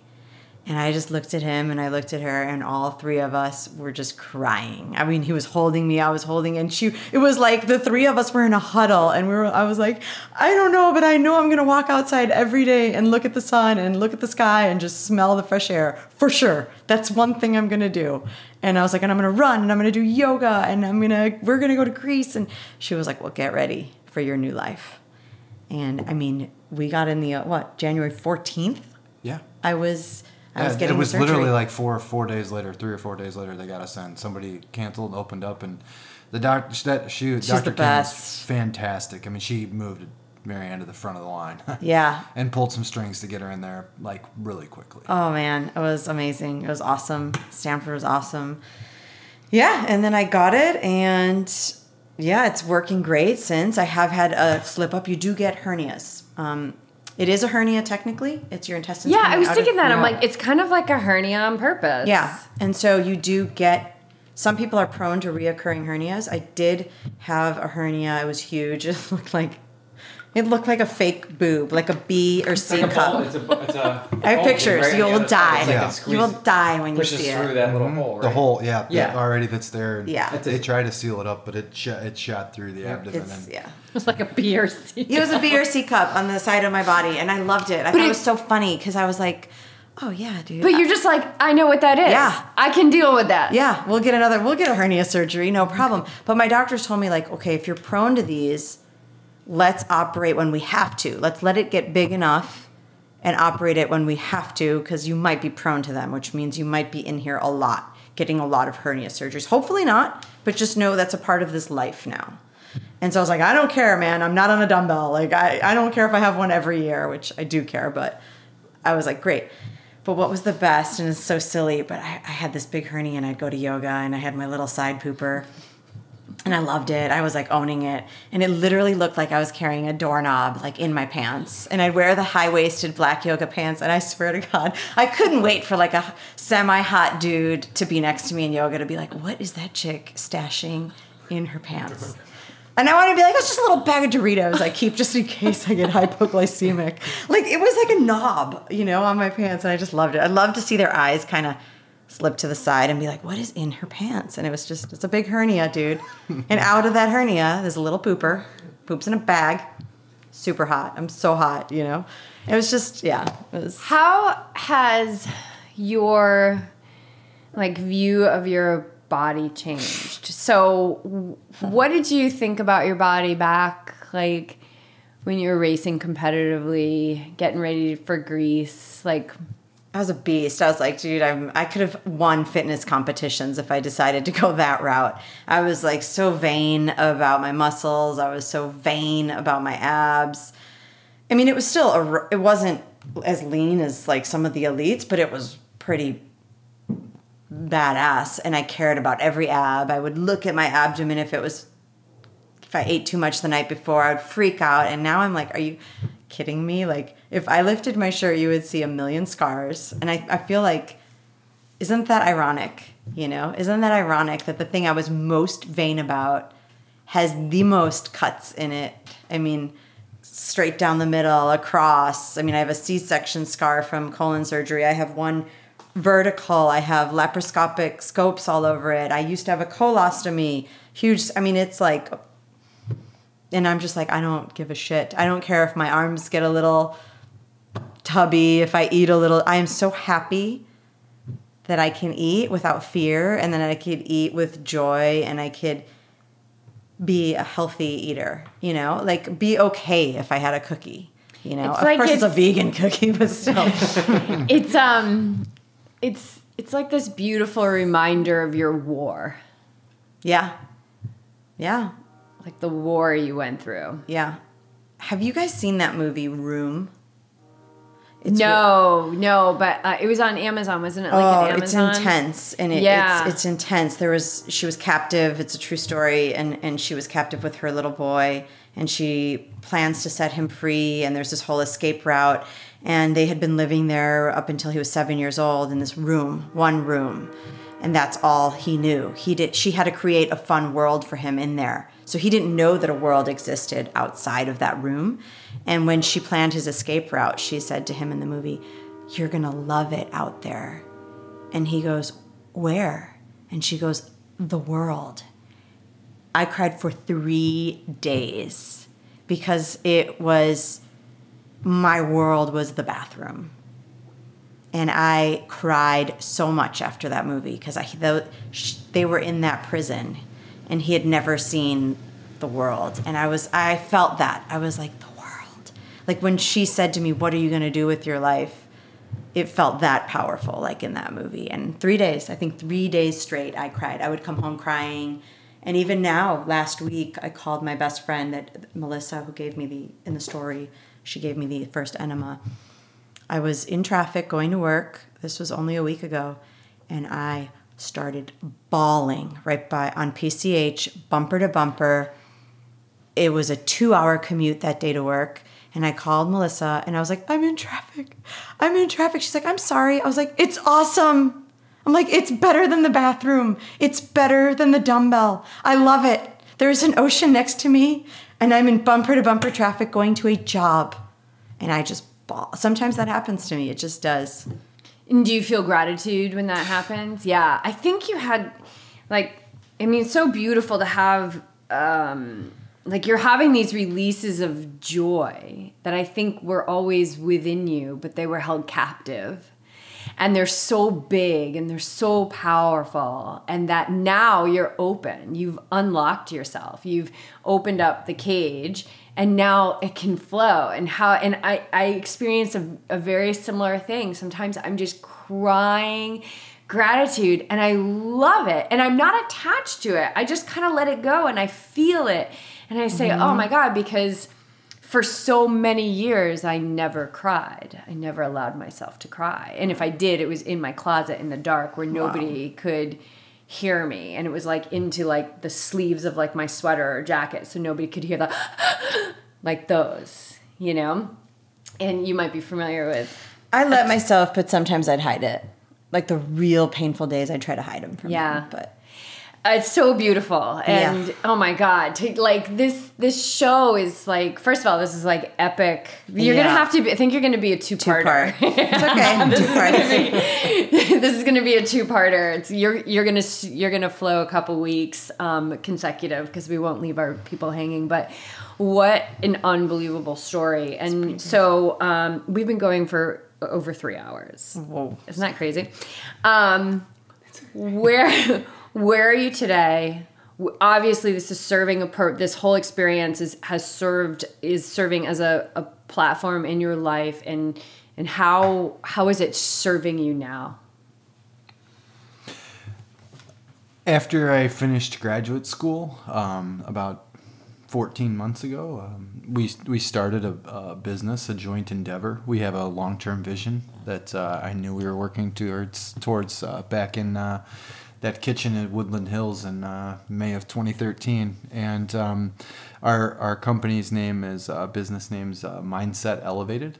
And I do performance mental skills coaching for individuals, teams, groups, work in that capacity. And I just took a full-time position as a mental skills coach with that organization where we met, Ride to Recovery, which is now morphed into become Project Hero, which serves all those other areas beyond just the bicycle.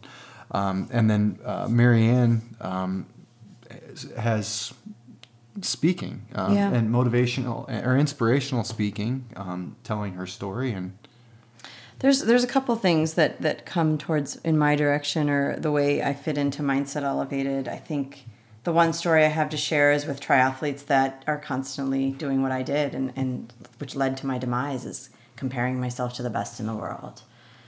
Being negative self-talk, it didn't get me very far, and it only got me in more toxic dialogue. All I taught myself was being toxic to myself. And so, one talk that I do is to triathlete groups about, really not doing that, basically. Another talk is a talk about learning how to love yourself and what are some ways. And I've done this talk at a yoga studio. And the ways I teach people to or guide is, look, you might not have the money to have a coach, but there are forums. There are other people that are probably going through the same exact thing, and those are free. And if you don't have the money, maybe that's step one, is not being alone in it. Learning to love yourself is pretty hard for people to grasp that and understand. But if you're curious about it, or if that message is coming to you, explore it. Explore it. If it's church, maybe that's your medium. If it is a medium, great. If it's you guys and meditation, yoga class, if it's Tommy, a mental skills coach, a therapist. But there are professionals out there that practice that and can teach you how to do that. I'm not going to teach you. I still have a lot of work to do there. But there are people that know how to do it and can guide you. So I really talk about seeking that. If after you hear this, please seek that. You sat through this talk, seek that for yourself. And that's one thing I talk about is when hope is on empty, we call it. This is what we call the talk. When hope is on empty, go to love. Love's what's going to fuel you. And I think there's a lot of people in the world that maybe their spouse has terminal cancer. Maybe they've lost a job and they feel like they're not marketable. Who knows what the doom, I like to call it the doom, is. But there are ways out of the doom. And the first way is start to love yourself. Doesn't help to punish yourself. And find that help through different avenues. Maybe it's first confiding in someone. Or like I said, the forums, or people like you, people like Tommy. And then lastly, the other layer that's coming to me recently, and I love it, this is one of my favorite ones, is my doctor and friends are sending me people that are about to get an ileostomy. So people that have suffered from severe Crohn's, severe cancer, have to take out their large intestines, young girls, usually 25, 20, that think it's the worst thing in the world to have an ileostomy. And I've Skyped with one, and now I'm about to have another. And I don't, I'm not charging these people. This is something that I feel like I need to give back. But my doctor is sending me people to talk to. And even if I want to take it to Skype and showing them, hey, it's not that gross. It's not that scary. And it's quite easy. And you can eat like this, and just giving them tips and stuff I had to learn through Guest and Check. And then the last avenue is some companies that make these products are very interested in my story and just really helping people find the right doctor, especially motility. No one wants to talk about poop. And so I've had a couple of people that I've helped with that. And when what was really beautiful is when I told the story at the yoga studio on Facebook that night, so many people reached out and they said, I'm in the doom. And one girl said, I'm in a prison. It was beautiful. She said, I've been bulimic all my life, and I heard your story, and I got a life coach, and it's been going really well. And the doom, man, the prison we put ourselves in, it's, if you want to heal, their love first. Love from every angle you can get it. If you can't love yourself, then take it from people. Let it come in. Whoever's giving it to you, don't push them away. Because I think people that are in the doom, and a lot of athletes in the doom, and everybody feel like the weakest link. You don't want to be someone's weak link. You don't want to be a burden. So they keep it to themselves. And that's not letting love in. That's not going to lead you to that path, of healing, because love is leading you. Love will, I promise, if there's one thing I can promise and I believe in deeply, is love will lead you towards healing. It might be a long road, it might be a short road. Mine was long, but I was rejecting it a lot of times. So recognize when love is coming in, accept it, believe that you're worth it, and see where that ride takes you. I think that's a beautiful place to end this epic conversation. And I'm going to add one more thing, a quote from the Course in Miracles that says, every loving thought is true. Anything else, no matter the form it takes, is a cry for help and healing. Awesome. That was epic. You're amazing.